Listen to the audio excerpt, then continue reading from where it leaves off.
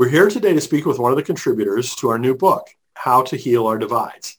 Molly LaCroix is a licensed marriage and family therapist in private practice who received her master's degree in marriage and family therapy from Bethel Seminary, San Diego, and returned to Bethel as an adjunct professor in the MFT program. Molly has the highest possible level of training in the internal family systems model. Molly and her husband live in Central Oregon, visiting their children and grandchildren in Southern California as often as they possibly can. Her book, Restoring Relationship, Transforming Fear into Love Through Connection, integrates the internal family systems model and Christianity. So Molly, it's really wonderful to have you involved in our Healing Divides book. Oh, thank you for offering for me to be included. It's wonderful. Well, I think you're a perfect fit. You and this topic are exactly the type of thing that should be included in such a book. But I just gave a really brief overview of your background. Could you please tell us more about that and your practice? Yeah, well, in my practice, I've long been interested in healing. And some models of psychotherapy are more about temporary symptom relief, which has its place. But I've always been drawn to approaches that really help us heal those deep wounds that are the source of a lot of the symptoms that we struggle with, whether that's symptoms in ourselves or things that provoke distress in relationships. And so I studied a number of different models and have found the internal family systems model to not only be a comprehensive approach to healing, but one that is highly congruent with Christian spirituality. And so when I came back around to it, I was exposed to it in grad school, but when I came back around to it, I dove all in. So I've done a lot of the training. Good. Well, it sounds like it. I mean, and not only the training, but put it into practice, with lots of clients. That's right. And that's, as they say, that's where the rubber meets the road. And when you see the impact with clients, some of whom I had worked with using other modalities and then shifted to this approach and really saw progress that I hadn't seen before. Wonderful. Yeah. That's great to know.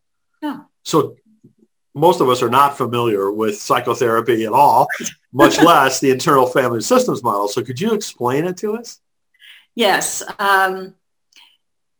Briefly, as the name implies, the perspective of this model is that we are multiple, that multiplicity is actually a normal reflection of our humanity, not a sign of pathology, as is some people fear when they hear the term multiplicity. That when we begin to notice what's going on inside ourselves, that things that we thought were just random thoughts or emotions or sensations or images turn out to be the activity of parts of ourselves or subpersonalities. And what I found is when people are new to this concept of multiplicity, one of the things that makes sense to them is that most of us have done some kind of personality assessment. And so we recognize, well, I have these different traits, these personality traits. And this is really like taking that one step further and seeing those traits as the activity of different parts of ourselves. And so in developing this model, Dr. Richard Schwartz, who founded this model just through being radically curious and being willing to go wherever his clients took him, developed this model about 35 years ago. And it is what we call evidence-based, meaning there have been controlled, rigorous scientific studies done on this model to demonstrate the efficacy. And one of the things, not only did he start to see the activity of different parts in his clients, he also found that no matter what they had experienced in life, no matter how extreme the trauma or the adversity, they always had what he came to recognize as the leader of the family. And that the leader possessed these qualities that were not obliterated by what they'd experienced. They had just been blocked by the ways that we adapt to the suffering that's inevitable in this life. You know, we all experience some kind of adversity and we adapt to it.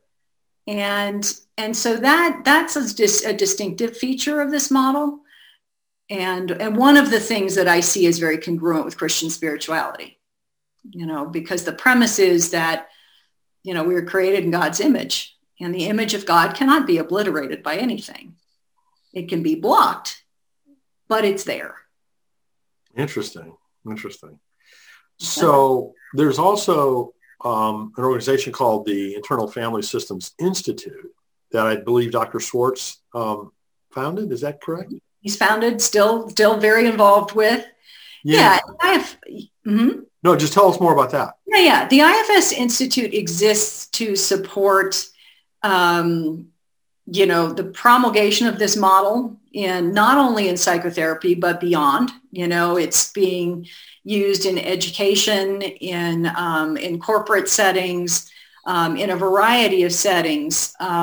So the training in this model is available not only to therapists, but to anyone who's interested and in learning this. And so the IFS Institute, you know, coordinates all the training, and there are different types of training available, different, you know, some of it's online and kind of overviews. So people who are interested in the model can learn much more. There's an extensive library of all the published articles that around the model that have been over the years. And so a lot of resources on the website.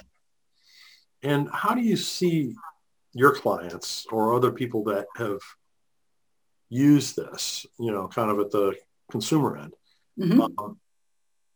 How has it benefited them? What are the kind of outcomes that you see? Yeah, well, gosh, there are a number of ways to answer that question.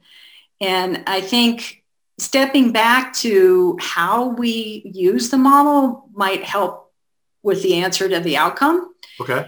You know, so I've said we have these different parts of ourselves, and, you know, we call them family members and in this inner family, and we have a leader of the family. So what?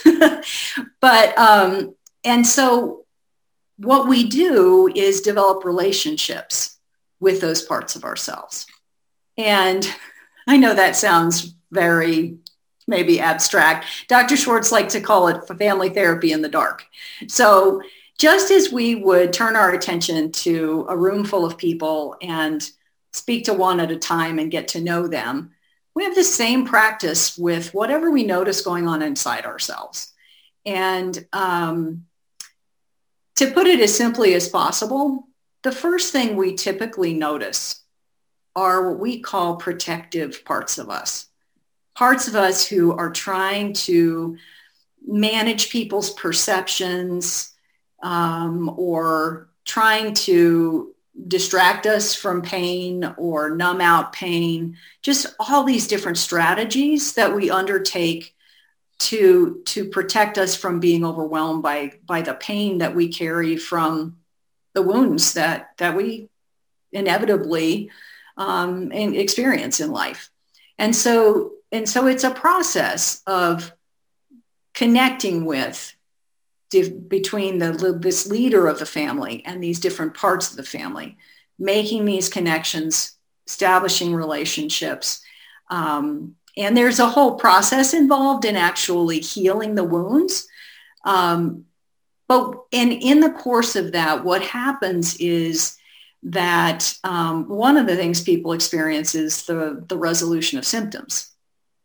So someone who experiences a great deal of anxiety, for instance, you know, we would, just see that anxiety as something carried by a member of their inner family.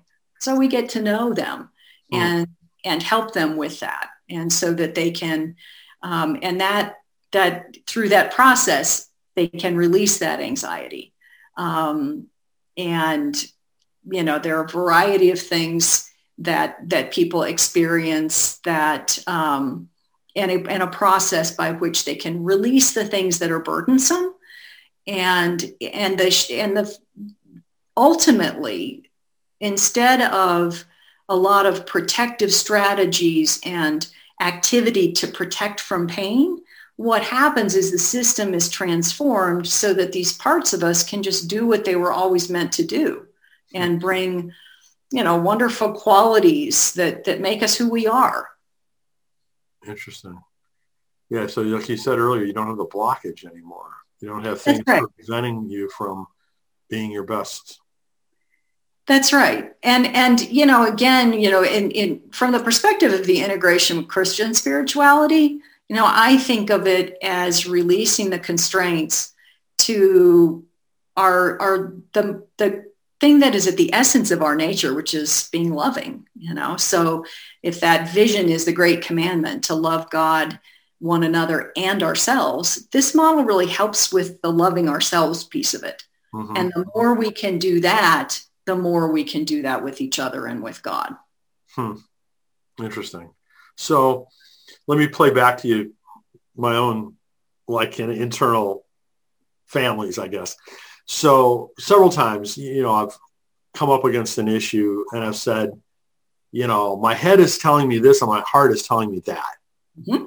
Yeah. So is those examples of two conflicting family members? Exactly. Yeah. I often, when I'm describing this, because it's a new way of understanding ourselves. So I realize that sometimes it feels a little vague or abstract and, but all of us feel those dilemmas around a decision, right? Whatever that decision is, it can be something as simple as what am I going to have for lunch today? And something as profound as, am I staying in this relationship or not? Or am I going to switch jobs? And you always will notice some kind of tug of war, some polarity. And yes, when we understand that as the activity of different parts of ourselves, and we can bring the leader of the system, it's like having a team meeting. And yeah, you listen to, well, what do you have to say? And respect it. Even if, a lot of people will identify with the term inner critic. There's a lot out there about that. And so a lot of us will notice, having a part of ourselves that's pretty harsh, whether that's about our appearance or you name it. Our inner critics will find something to be upset with us for. And one of the popular approaches is to, try to ignore that or somehow banish it. But this model says, no, turn toward it. Why is it doing that? Can we bring some curiosity? Can we say, well, so let's say your head is, in this particular example, more of the critical stuff. And well, tell me more. And what do you hope to achieve by criticizing me? And it's fascinating, Brian, because one of the things I notice almost 100% of the time is as soon as we turn toward a part of us, it starts to calm down. It's very paradoxical, but because there's a lot out there that says, stuff it, move away from it. And we're saying, no, turn toward it, get curious. And the curiosity is one of those qualities the leader of the system possesses. And so when we can notice we're curious, we notice, okay, the leader's present. And we just kind of chat with these different parts of ourselves. Wow. And so at the end of the day, how much of these blockages are driven by fear? Well, the protective parts of our system are driven by fear. Yeah. And what they fear is our vulnerability. Mm-hmm. The adversity we experience in life leaves wounds, and things like, those worst things we believe about ourselves, like people are going to find out, I'm really not lovable. The imposter syndrome. Or I'm a fraud. That's a popular one, so these beliefs that we hold, there are painful emotions. Sometimes there are scenes that we can recall of times when this adversity occurred. Now, all of that material that's in there kind of is a threat to the functioning of the family, if you will. Mm-hmm, and so these other parts, their job is to keep all that stuff buried. And we call the parts of the system that hold that stuff exiles. Because the protectors say, like, if we can keep them in the basement of the family house, then it's not a threat. And so there's a lot of the activity of these different strategies that we undertake. We do the best we can do. We just try to adapt to survive. But the strategies, often there's a point in life where maybe something we had to do to survive as a kid, they're not working so well for us anymore, And what we do is we connect with those hardworking protective parts and say, if we could heal this stuff, you wouldn't have to keep doing this job. And a lot of times they're, with trust, they're on board and they allow for that. Wow. So I mentioned the book that you had written, Restoring Relationships. Can you tell us a little bit about that? Yeah. Well, the impetus for my book was actually seeing that although, most people in the church at large, in the Christian community, are well-intentioned, often people who are struggling will turn to their church community, their spiritual community for support. And unfortunately, though, in spite of being well-intentioned, there are a lot of practices or a lot of responses that aren't so helpful and in fact can be harmful. And so that, as I was seeing that was just sort of the beginnings of the inspiration for the book, because I knew, that I believe, this model teaches us a better way. And so in my book, I take a look at those problematic approaches. And in the worst case, things like judgment and legalism, but even things like advice giving and sort of what often happens is an overemphasis on, just believe the right thing and everything's going to be okay.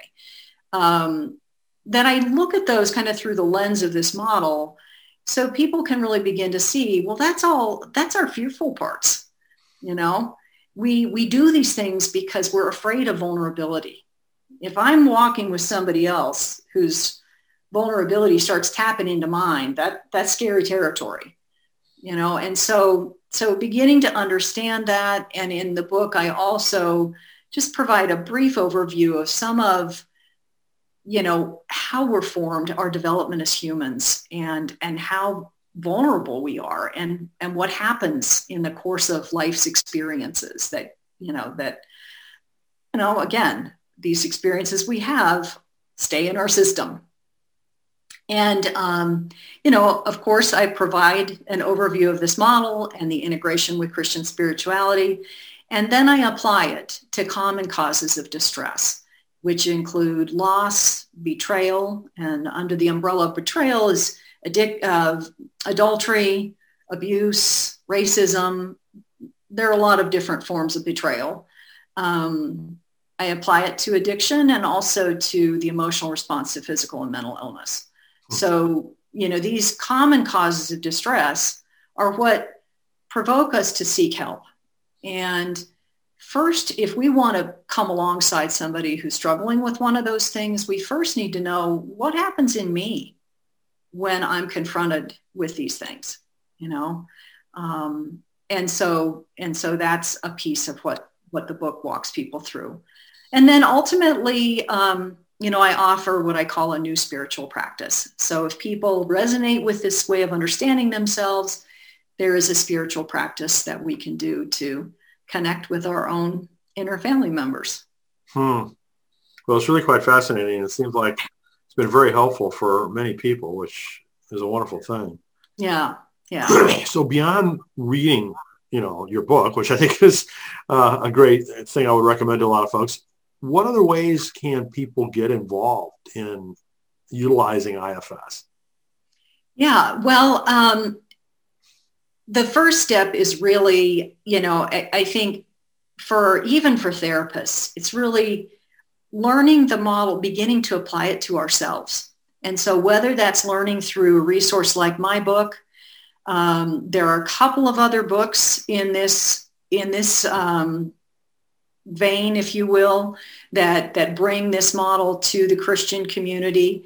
A colleague of mine, Mary Steege, wrote a book titled The Spirit-Led Life. So there are some other resources out there. Most of these books are available through the bookstore that's on the IFS Institute website. And then if somebody's really interested, there are some different steps of training. So there are ways to do, whether it's a one-off workshop, sort of an introductory workshop, whether it's the kind of the next step is there's a 6-month online course that kind of walks people through this. And then for people who really want to use it in the course of their work, whether they're coaches or therapists or some kind of practitioner, then there's a whole program of training.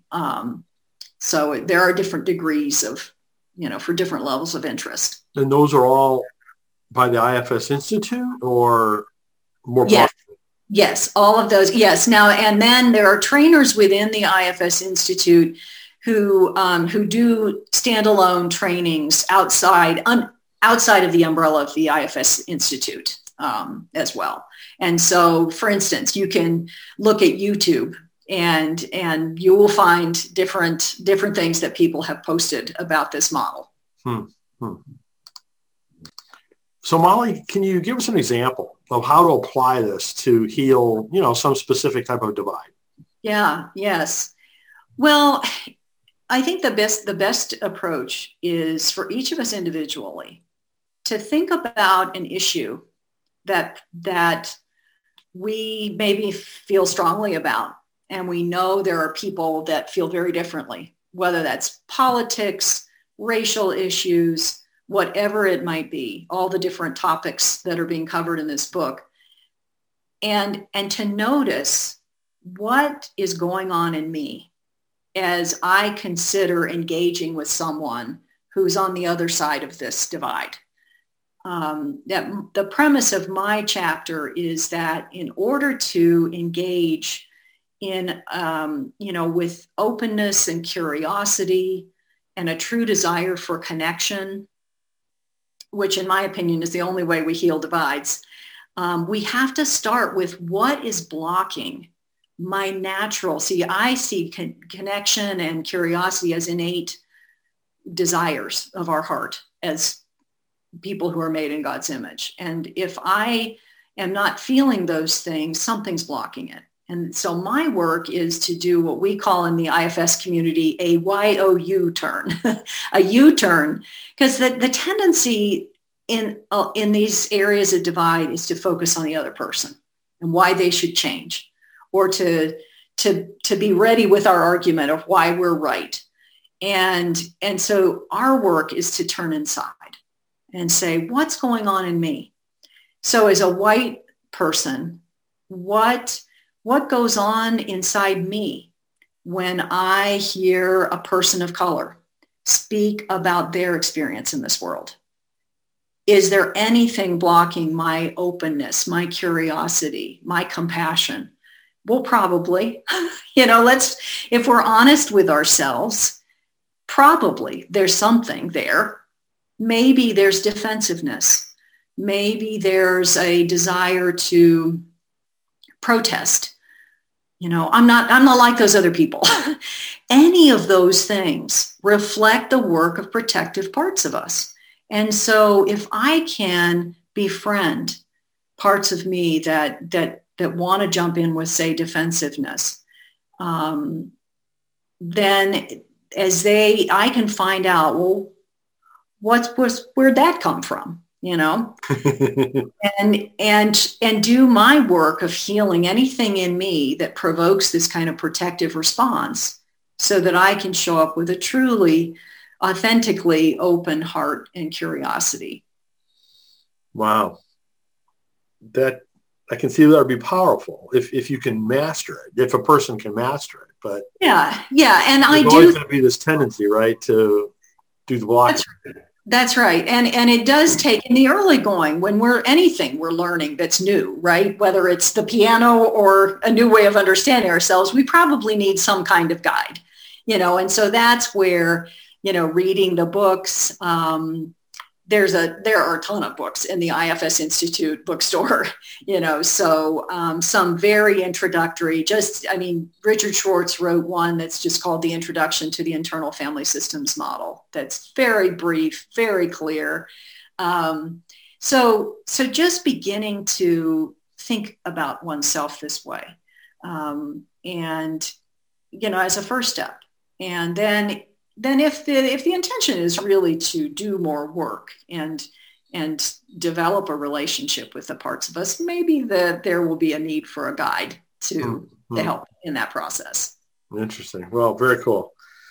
Well, Molly, I really appreciate you contributing this learning and expertise to this project. Many of the other chapters in the book are about organizations that do specific types of divide healing, racial reconciliation, or political divides, or religious divides, or what have you. But what you're talking about here, and what you bring to this book is unique in that it's a medically, scientifically based psychotherapy approach to how we can all live better lives and interact better. So that's really an important thing. Yeah. Well, I hope it sparks curiosity, and certainly welcome people to connect with me through my website, which is just mollylacroix.com, and welcome comments and questions and interest. Wonderful. Well, thanks again, Molly. Appreciate you being part of this program. My pleasure.